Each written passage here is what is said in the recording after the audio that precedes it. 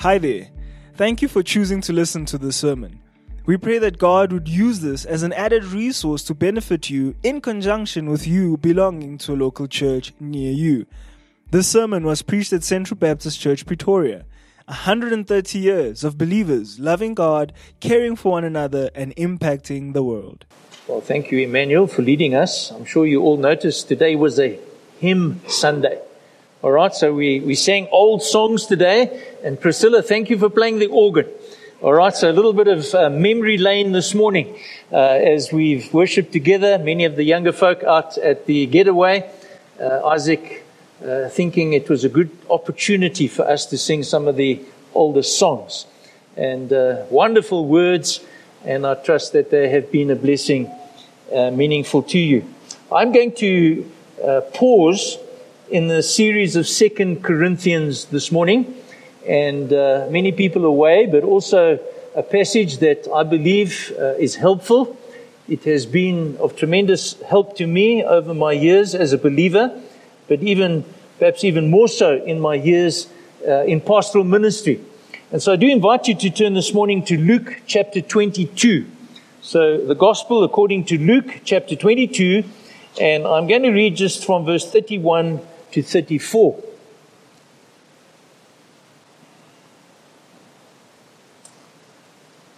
Jesus speaking to his disciples, he turns to one of those disciples, Simon, Simon, behold, Satan demanded to have you, that he might sift you like wheat.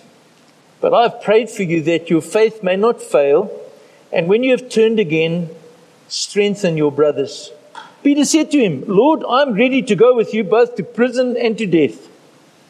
Jesus said, I tell you, Peter, the rooster will not crow this day until you deny 3 times that you know me. So just so far, the reading of God's word. Lord, we are people, children of weakness.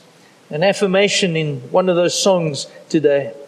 And so as we come this morning, Lord, looking to you, praying for your continued strengthening, your enabling, Lord, that you would be those arms holding and keeping us through the course of our lives, through to the very end. And so may you, Lord, speak to us through your word. May your word be of great encouragement to us today, we pray. In Jesus' name, amen.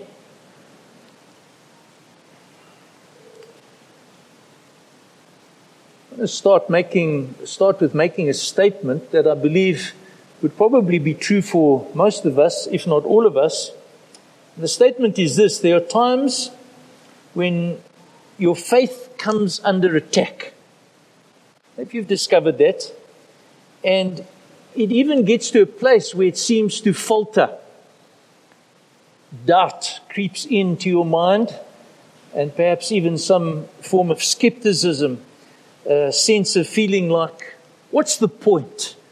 Rather wanting to give up and throw in the towel as a believer, wanting to abandon your faith. That being a common experience to most of us and for most of us, it does prompt the question, what is it that can get in the way of an easy walk of faith? What is it? Now, there are many things, but I'm going to focus on the theme of the couple of verses before us this morning. What is it that makes us so vulnerable in our walk of faith? What or who can be the cause of making the Christian walk so difficult, so hard? Well, the Apostle Peter, I believe, is a good example of what I'm talking about. We notice in this passage that he was zealous, he was keen, and we read of that in chapter 20, verse 22, verse 33. Lord, I am ready to go with you to prison and to death. And that's wonderful. There's a tremendous resolve. And yet that very same day, we know that he was so afraid that he denied the Lord. Not once, but 3 times. Chapter 22, verse 56, a servant girl saw him and said, this man was with him. But he denied it. Woman, I don't know him, he said.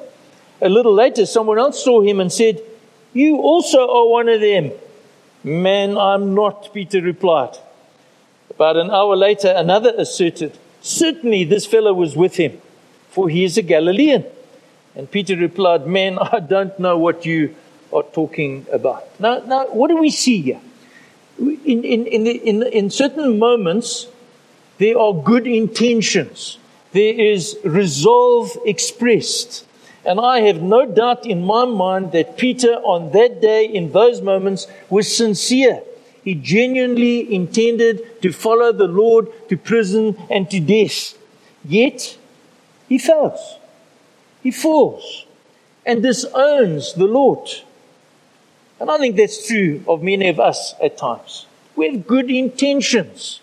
We want to do things that are pleasing to the Lord. We want to honor Him. We want to glorify Him. We want to walk in harmony with Him. We look forward, I'm sure each one of us look forward to that day ultimately when we will hear, "Well done, my good and faithful servant." We don't want to disappoint God. We don't want to grieve the Spirit of God. And so we regularly make resolutions. Lord, I want to stand firm. Lord, I will stand firm for Jesus. I will stand firm for the cause of the kingdom. And then we fail. Is that true? We fall. We disappoint ourselves. We disappoint God. We fall flat on our faces and we begin to wonder, how on earth did this happen? Just yesterday I was in church praising God, and now Monday morning I want to throw in the towel and give up my faith. Well, as we look to this passage, I want you to see this morning and try and remember this truth. There is someone out there who wants to destroy you. You have an enemy. If you're a believer here this morning, a professing believer, you need to realize, you need to recognize, you need to remember that you have an enemy, someone who wants to destroy you. And at times we feel that.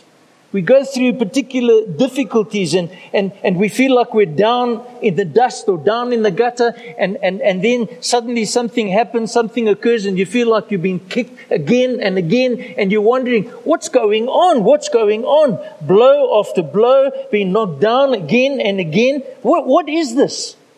Is this just bad luck? Is it me just being at the wrong place at the wrong time? Or is there something more?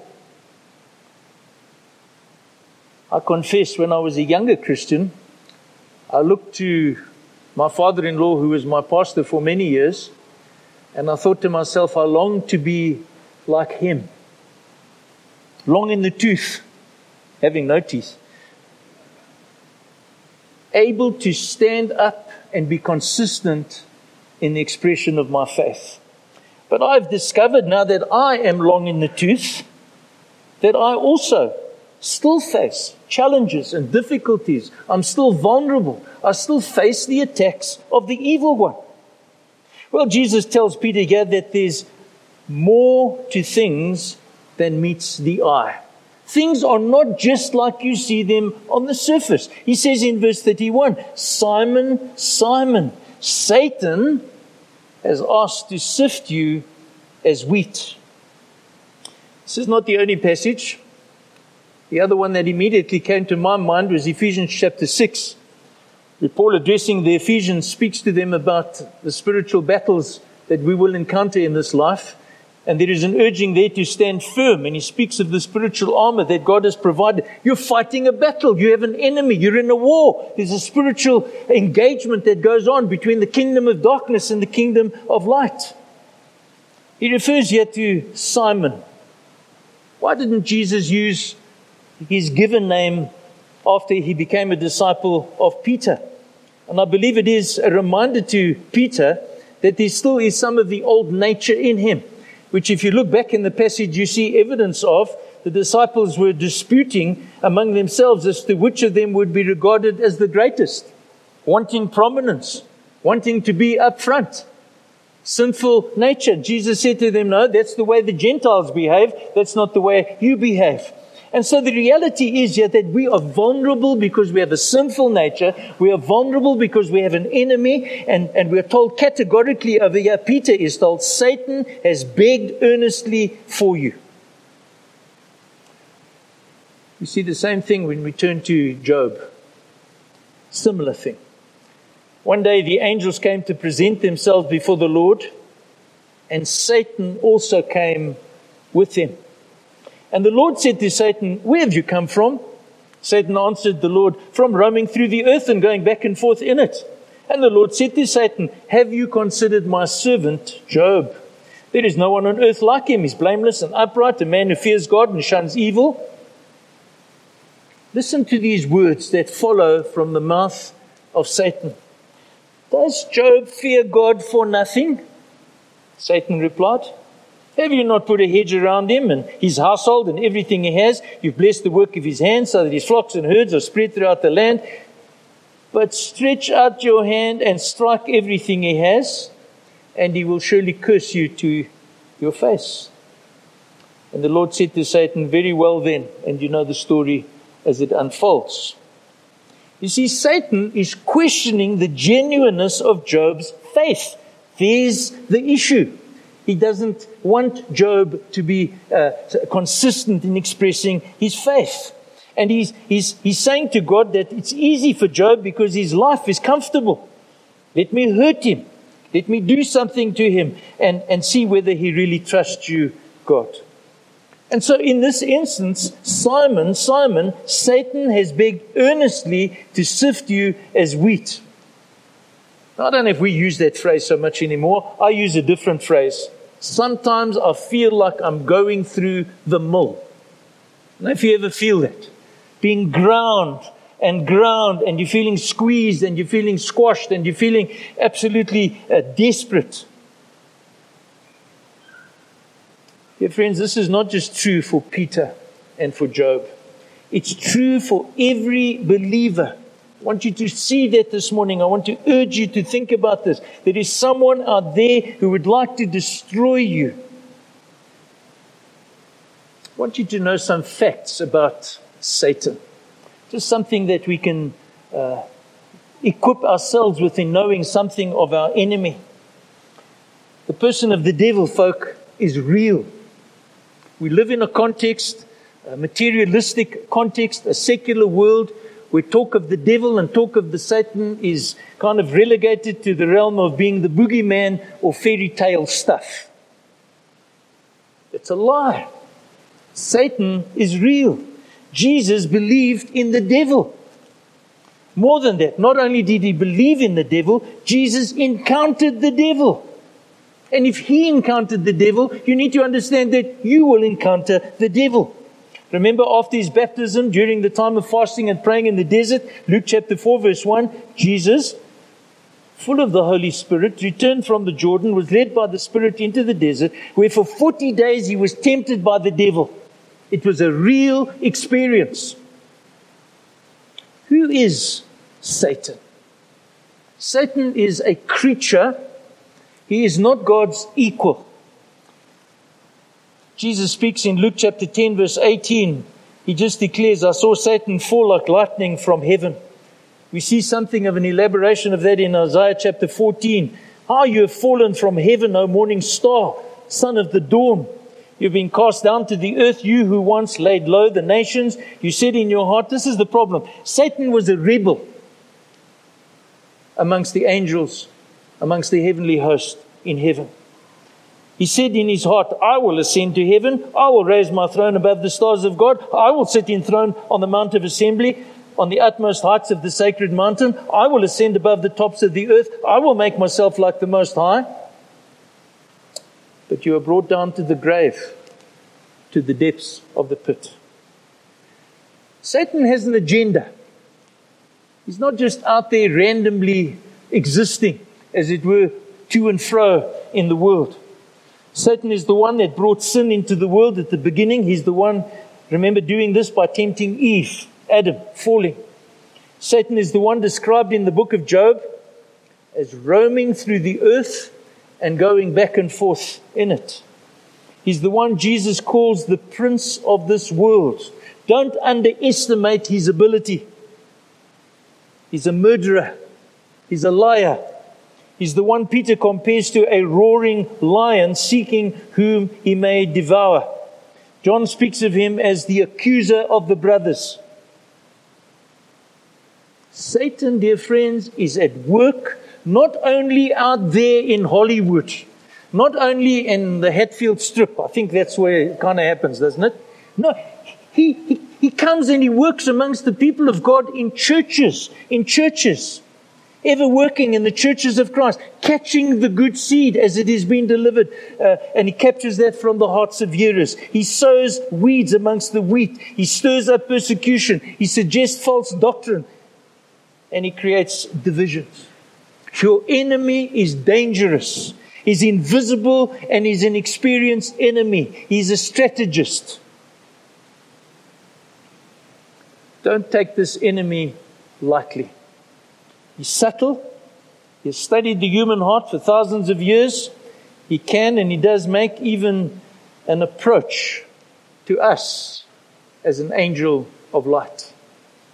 And so this morning, if you profess to have real faith, the message this morning to you is be on your guard against the devil's schemes, his devices. He is an enemy that used the lust of David and trapped him with Bathsheba. He tricked Peter into falling and even made an effort to attack Jesus in the wilderness. He will attempt to destroy your faith. If you've not yet discovered that, you will discover that along the way. Specifically, he wants to eliminate the reality of your trust that you've placed in Jesus Christ as your Savior. And he will do this in different ways, making you fall into sin, making you doubt God and to be skeptical about the truth of His words. This may happen as things around you go wrong and even things with you go wrong. We are vulnerable when we are weak. Those words we sang this morning struck me. We are weak, children of weakness, vulnerable. And we have an enemy who's out to destroy us. Someone out there who wants to get you and destroy you. But secondly, I'm not done. Here's the good part of the sermon. Secondly, there is someone infinitely greater who helps you. You have a mighty friend. Me as a believer, I have a mighty friend. You do not stand alone. I do not stand alone to fight this vicious and malicious enemy. Let's have a look at some examples. Job himself facing a severe attack from the devil. Not once. At least 2 extended periods of intense suffering. He went through some times of wavering and wobbling, but his faith endured. We are told in Job 13, though he slay me, yet will I hope in him. That's not Job on his own. This is the help of God. David, remember when confronted by Nathan, again, sent by God, God leading him and convicting him and restoring him. Hide your face from my sins and blot out my iniquity, he says in Psalm 51. Create in me a pure heart, O God, and renew a steadfast spirit. But the passage this morning, Peter is restored and is reinstated by Jesus. The third time he said to him, John 21, Simon, son of John, do you love me? Peter was hurt because Jesus asked him the third time, do you love me? He said, Lord, you know all things. You know that I love you. Jesus said, feed my sheep. Restored him. He prayed for him. Peter's the same man we find preaching boldly to the crowds on the day of Pentecost. 3,000 people responding, being added to the church that day. And so we ask ourselves, how does this support come about? The logic we have would lead us to believe that the enemy puts us through our paces or sifts you at wheat. Well, then you're going to be done. You're going to be destroyed. You have no hope. Well, that would be true if you had no help. And so, yes, there is someone out there who helps you in the midst of your crisis, in the midst of your suffering, in the midst of your grief, in the midst of your illness, in the midst of your persecution, in the midst of any attack that comes, not only to help you,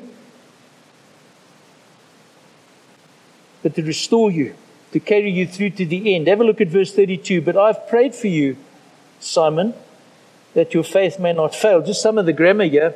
When Jesus raises the first instance. He says, Simon, Simon, Satan has sought to sift you. He uses the plural for you, all believers. Applies to us all. But when he gets to the prayer, he is praying for Peter particularly and specifically, which we ought to take as encouragement. Is the very nature of the interceding work of Jesus is particular. He doesn't just pray for the Central Baptist Church members who happen to come from, he prays for every believer. This is God, this is the eternal, almighty, all-knowing God. In fact, this is the secret of the believer's perseverance. It's the secret of hope as a believer. Peter did not fall away into faithless darkness in spite of being tripped up in a season, but persevered in his faith because Jesus prayed for him. The very fact that you sit here this morning wanting to worship is an indication of the answered prayer of Jesus, the great miracle. Jesus has been interceding for you. His prayers are carrying you. It is the help that you need. As a believer, the enemy is strong. Your own strength is small. The world is full of traps. Your heart is weak. But here in this passage, we find there is safety through the dangers that are real, dangers that are big. As a believer, you have a mighty friend at the right hand of God the Father. A couple of passages just to remind you.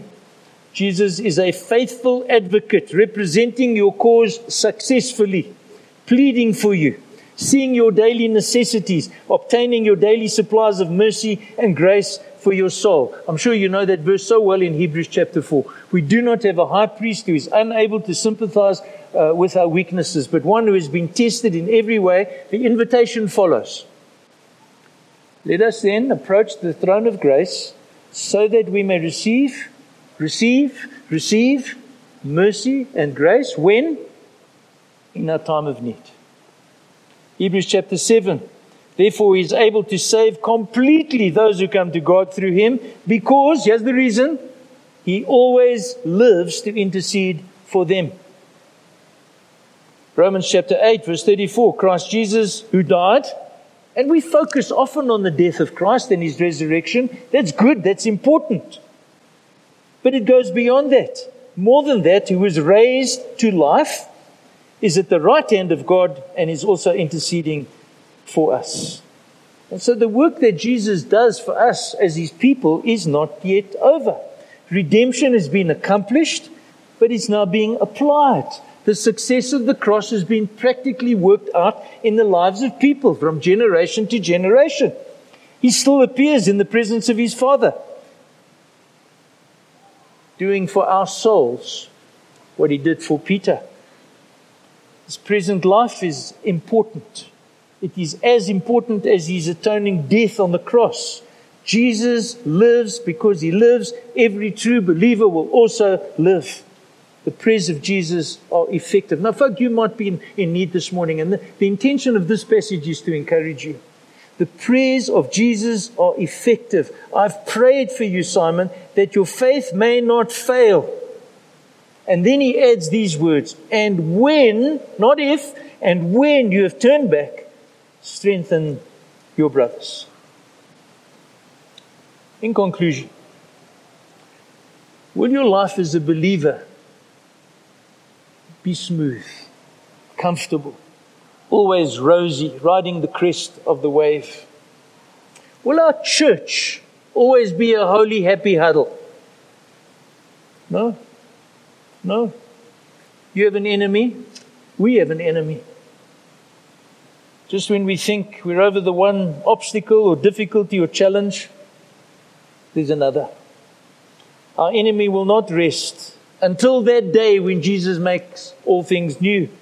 He will do his best. He will do his utmost to disrupt and to destroy, but he will not succeed. He will not succeed. Be assured this morning, Jesus praying, he's the one praying for you as a believer, for us as a church. He will provide the help that you need, that we need, that I need to persevere to the end. And I'll close with a phrase that I shared some weeks ago. It's one of my almost daily prayers or preachers, sermons that I preach to myself. Resist the devil, dear friends, and he will flee from you. When you're facing temptation, when you're facing doubts, when you feel sorry for yourself, resist the devil, he will flee from you. The verse carries on. Draw near to God, and he will draw near to you. And I pray for that, Lord, for us this morning. Help us in our walk of faith day by day. Sunday is a wonderful day. We love the fellowship. We love the encouragement, one to the other, the fellowship, the singing, the word. But Lord, Monday's coming.